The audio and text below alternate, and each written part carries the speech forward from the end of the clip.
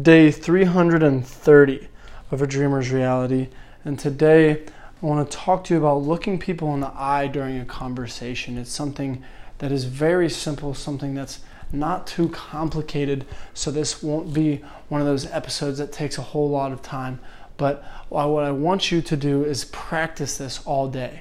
What I want you to do is today focus on looking people in the eye during every single conversation and stay connected.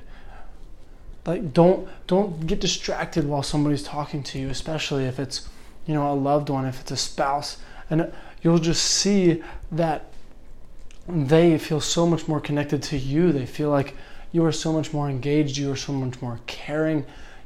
People will respond, especially if you're in business and you're a salesman. If you look people in the eye, it establishes respect. It automatically establishes some sort of rapport and connection with them as well.